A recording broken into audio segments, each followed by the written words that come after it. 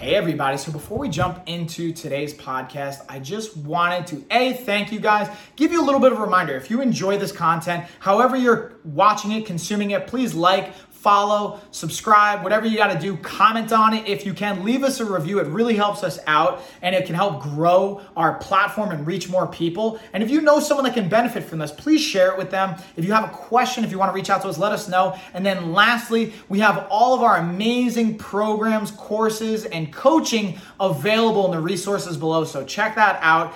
Definitely take advantage of it. We have everything from free options all the way up to paid programs and everything in between to fit pretty much anyone's budget. And it's just a matter of how customized it's going to be based on the price point. So there's really something for everybody. Thank you guys. Let's get on into the episode.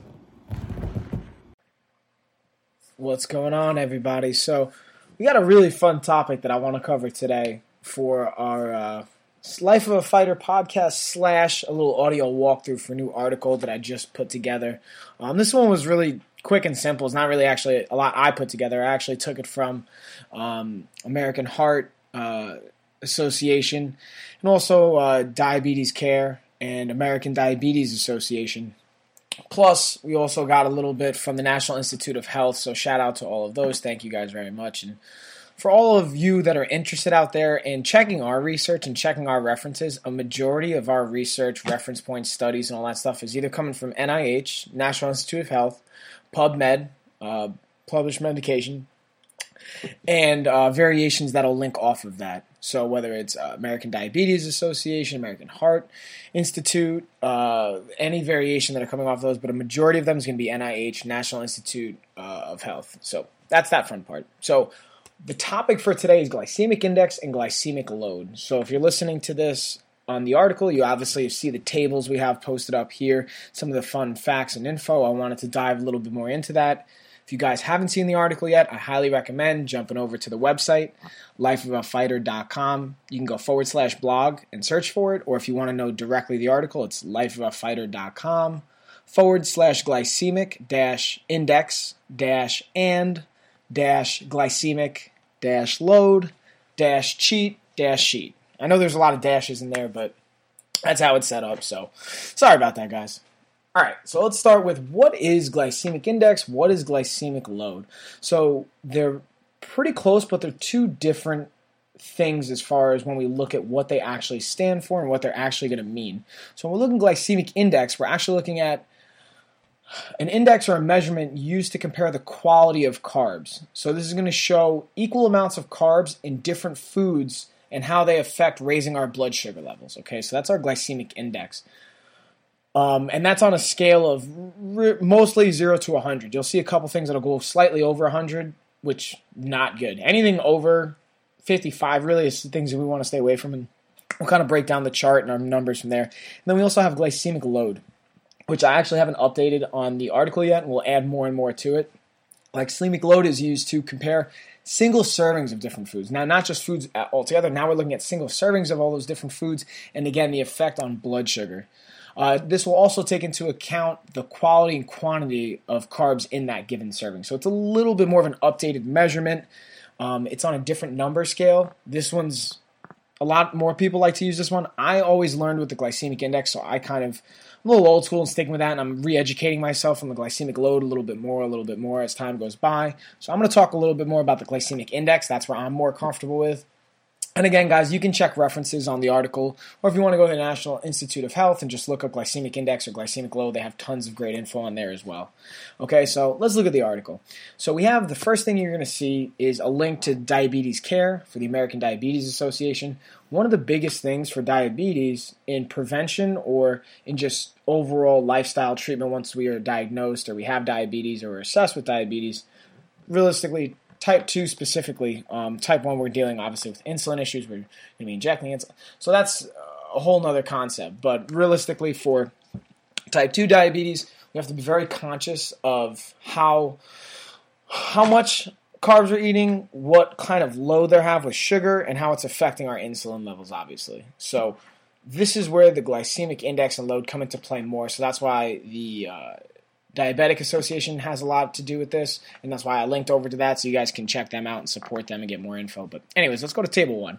So we're looking at mostly carbohydrate-dense foods, okay? We have some dairy products up here. We also have some other variations, legumes. We have some snack stuff. We have some sugary things.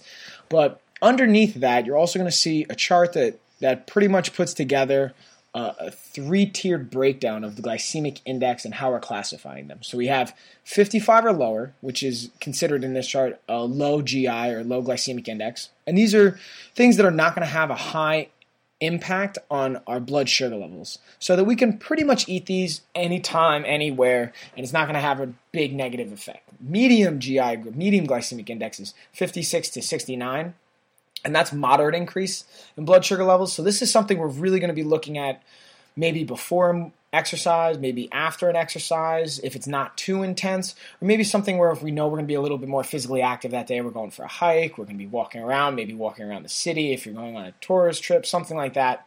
That's where the medium GI comes in, or medium glycemic index foods. The high glycemic index, the high GI, this is the very, very rare items that we want to be taking in, if at all. These are going to be extremely calculated, and there has to be a reason we're taking them in. And the most common reason for any of you, and you've heard me talk about this in the past, is pre and post workout, we want some sugary foods. This is what we're talking about. Realistically, I would even stay with the medium GI unless you're really focused on muscle gain, and that's it. You don't necessarily care about fat loss. You don't necessarily care about, weight loss coming off. If you're just concerned with muscle growth, you're maybe an ectomorph body type, or you're a football player, or someone has to put on some weight, then we can go with the high glycemic index foods post and even pre-workout. Okay, so that's going to have the most impact on our blood sugar levels. So there's a bunch of foods that obviously we could break down, and I actually included a deeper database that was from the NIH, National Institute of Health. So you can click on that and download it for free. It's just something I wanted to give to you guys as a thank you for being part of our audience and checking us out, and I think it's going to be really helpful, okay? So, but in Table 1, what I posted up that you don't have to even download is just the average GI of what they pulled for 62 common foods that we're eating throughout the day, just as a society in America, what's normally going into our bodies. And then this was pulled not just from one study, but from numerous studies, and just kind of pooling that data together. And that's why you're going to see a number with a plus or minus and then another number next to it, meaning it could be a little bit more, a little bit less based on what the study showed, but this is the rough average on what we're getting. So the biggest things I want you guys to look at, and the big thing to take away, is looking at grain-based foods. So again, unless we have celiac, or we have really, really high gluten sensitivities and grain sensitivities, you don't necessarily have to completely cut them out. The biggest thing, and even what we talked about in prior podcasts and episodes and articles, is looking to avoid inflammation-based wheats and grains. And what that basically means is the more processed, the more inflammation it's going to cause. The least processed, the less inflammation, if no inflammation.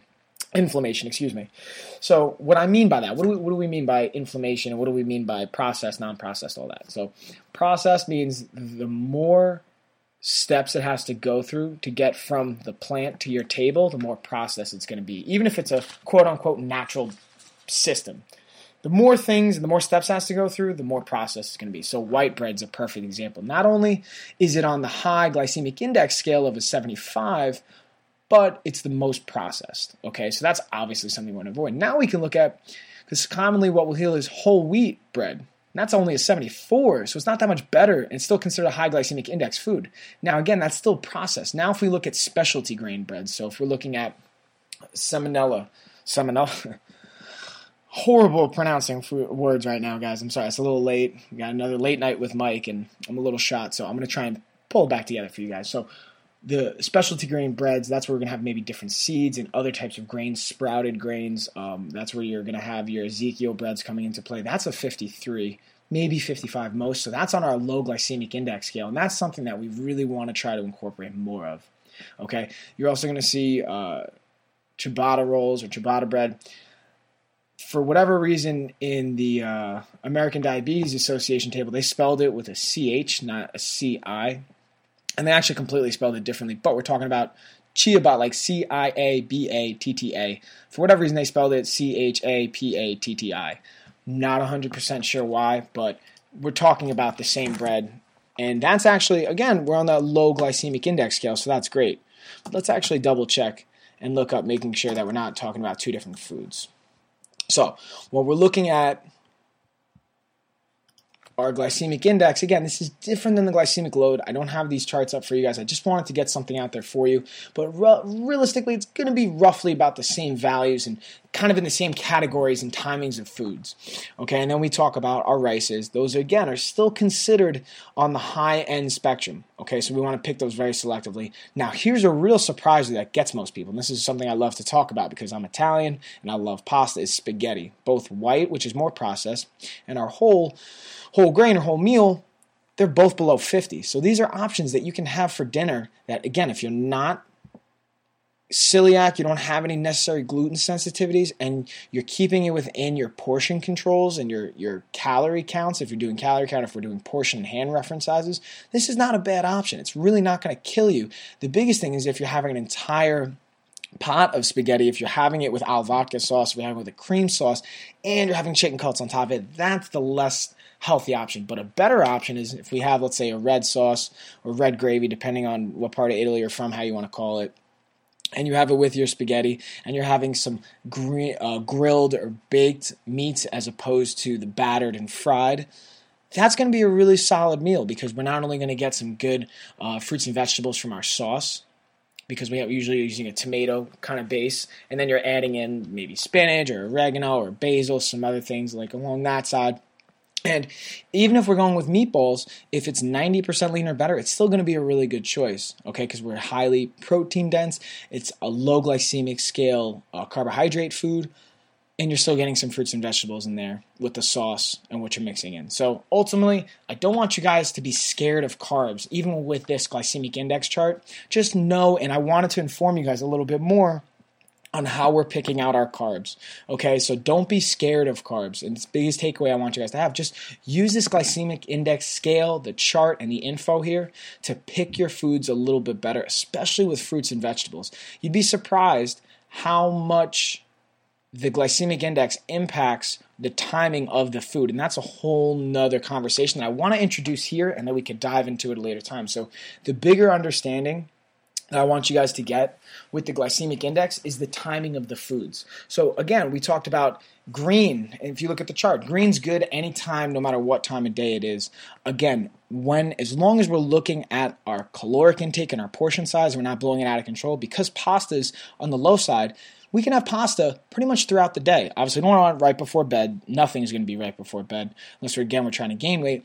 And also, you want to make sure that you're sticking within your portion size or your calorie controls, because you can have 5,000 calories of any of this. If it's on the low scale or high scale, you can have 5,000 calories of spinach, which actually I don't even know if that's possible. You'd have to eat a ton of spinach. But if you're eating 5,000 calories and it's breaking down and getting turned into sugar and put into our system, we have two choices. We're either going to use it or we're going to store it. Doesn't matter if it's good, if it's bad, or whatever. It's pretty much the same end result. We have maybe a longer window. And that's, again, what we're talking about, the glycemic index, is not only it's the less impact on our sugar levels, but it's also the amount of time we have for our bodies to metabolize that sugar. Because if it's lower on the glycemic index, if it's less of an increase in the blood sugar, that means it's not getting shotgun released into our system, and that means we have a bigger window. Instead of 1 hour, we might have 3 or 4 hours to utilize that food to burn it up as calories instead of storing it as fat.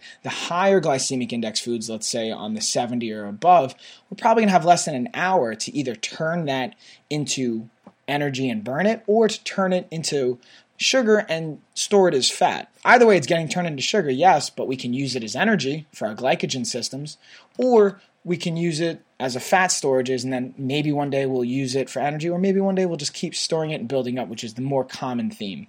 All right, guys, so that's a real big takeaway I want you to have. And you're going to see some snack food, like, for example, chocolate, popcorn, potatoes. We have sodas up here. The one thing that I really have a hard time believing with this soft drink and sodas, and that's why I'm going to put up a couple more charts over the next couple weeks, is the soft drink and sodas are at about a 60. This is the only table I've seen put them at a 60. I've seen other indexes and charts, and even the downloadable index has slightly different numbers on this. So that's why it's really important to understand that there's a spectrum. Okay, I've seen soft drinks usually coming in around 100 on the highest end. Okay, and they're really going to be considered the high glycemic index. So even though on this table it's showing it they're a medium one, I want you guys to categorize them as a high and use them sparingly, if at all. You should really not be drinking sodas, okay? Now when we look at our sugars, fructose, sucrose, glucose, and even honey, again, there's different numbers associated with this. And again, these numbers are based on different studies and different categories, okay? So that's why you'll see that plus or minus in a number. Now, glucose obviously doesn't have to get converted from anything. There's no chemical reactions. It gets taken into the system and gets put right into the bloodstream, which is why its number is so high.